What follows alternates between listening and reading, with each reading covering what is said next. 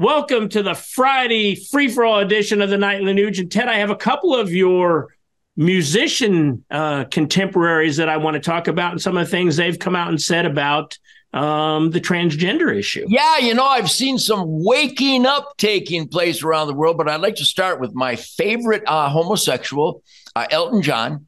I love this guy. What a soundtrack he has provided for the world, huh?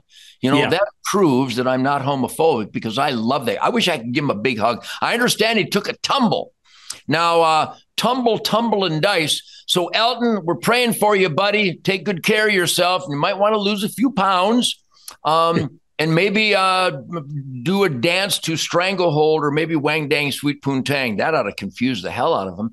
But if you would dance to my music, Elton, you might get a little more trim and you might have a better balance in your life. But I do love you, Elton John. I love you, and we're praying for you, buddy. Okay, with that as an opening salvo, let's move on.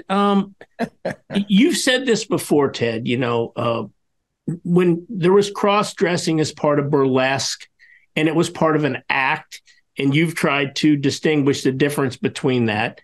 I saw recently Alice Cooper came out, and Alice Cooper said, hey, look, there's two genders, basically men and women, and what we're doing, pushing this agenda on kids is no good. Critics fired back and said, you had some of that in your act. And I think Alice came back and said, yeah, as part of my act.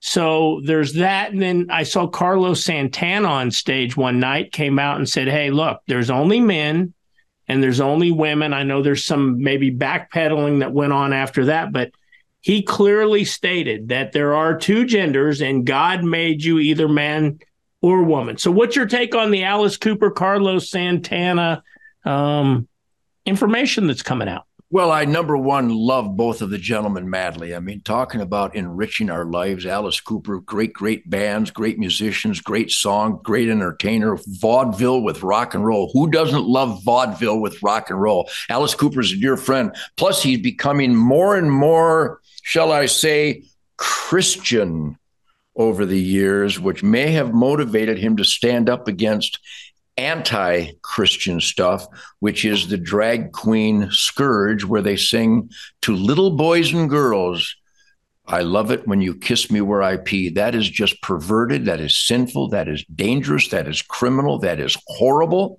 And I think Alice Cooper showed some courage when he stood up and said the self-evident truth, which is an indication of our cultural abandonment in 2023, that we actually have to mention that men can't get pregnant and that women can't actually have a penis erect in their life unless it's one of ours. The point being that Alice Cooper finally stepped up and admitted the truth that there's only men and women, which I've been saying on stage, which is why my audiences every night are so special, because they're only made up of men and women. This is a beautiful acknowledgement to why my music is so sexy.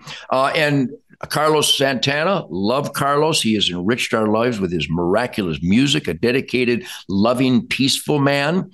But he also showed courage recently when he acknowledged that we have to acknowledge there's only men and women is truly an embarrassing time for mankind. But Carlos, I love you. Good work. And Alice Cooper, I love you. Good work.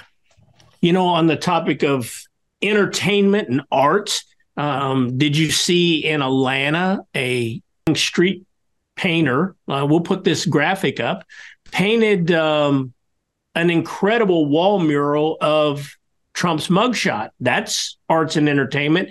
And I noticed recently that several Black rappers have come out with music supporting Donald Trump. And even one of them said that, the Black community is going to favor Trump in the election.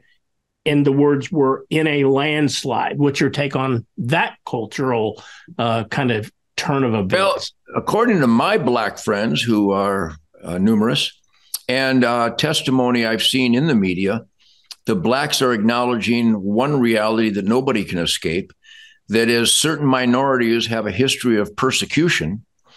Now they're witnessing that Donald Trump is being unjustly persecuted, and they have an affinity and a relationship and an admiration for someone that has been so persecuted, so unjustly by the status quo, that those who have been so unjustly persecuted by the status quo in the past will align themselves with that person. And that's what we see happening. That's why there are Republican conservatives being elected along the southern border of Texas and Arizona, because the Hispanic community is historically very Christian, very nuclear family, mom and dad and children. And they're starting to realize that the poor minorities of the world have been voting Democrat forever, and they're still poor. The Democrats lie and scam.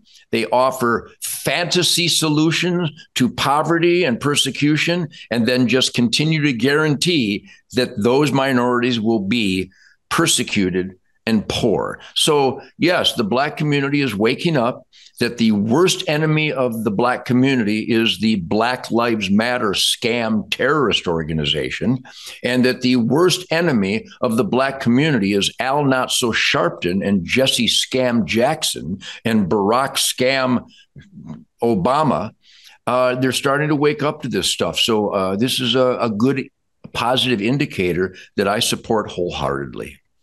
One last topic before I let you go tonight, Ted, is, Oliver Anthony, the kid that did the Rich Men North of Richmond video. He was put out a bit that the Republicans, Fox, used his little clip at the Republican debate. They showed it at the start, asked some questions.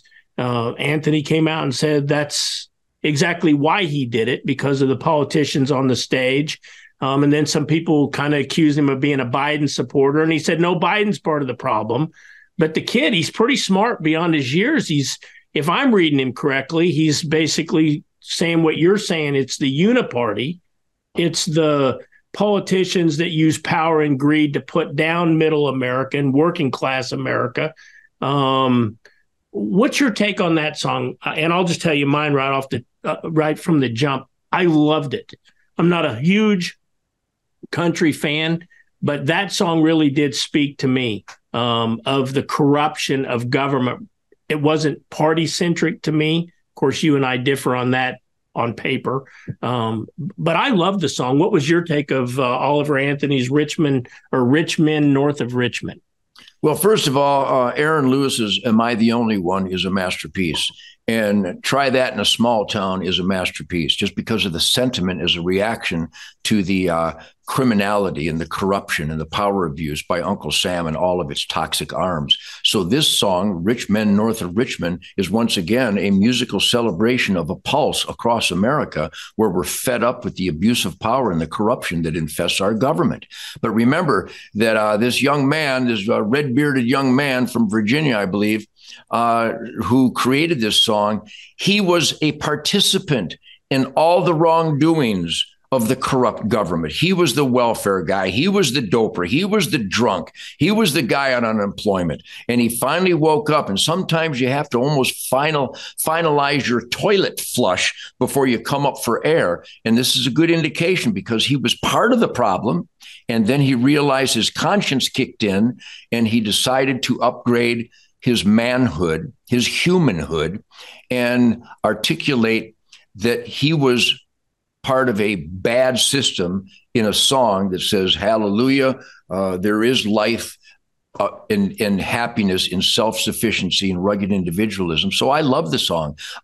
It's not the kind of song I would turn on, but the lyrics and the spirit of the song is right on the money in these treacherous times. So a big salute to that guy. Plus, anybody that would film a wonderful hit song in front of a deer blind is my kind of guy.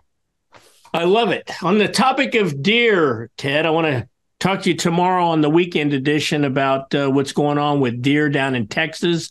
Maybe a little update on the Kansas Parks and Wildlife threat to supplemental deer feeding in Kansas. And then I want to get your take on a potential 2 beer limit per week for Americans. That's going to go over well in hunting camps. Talk to you tomorrow on the weekend edition of the Nightly Nuge.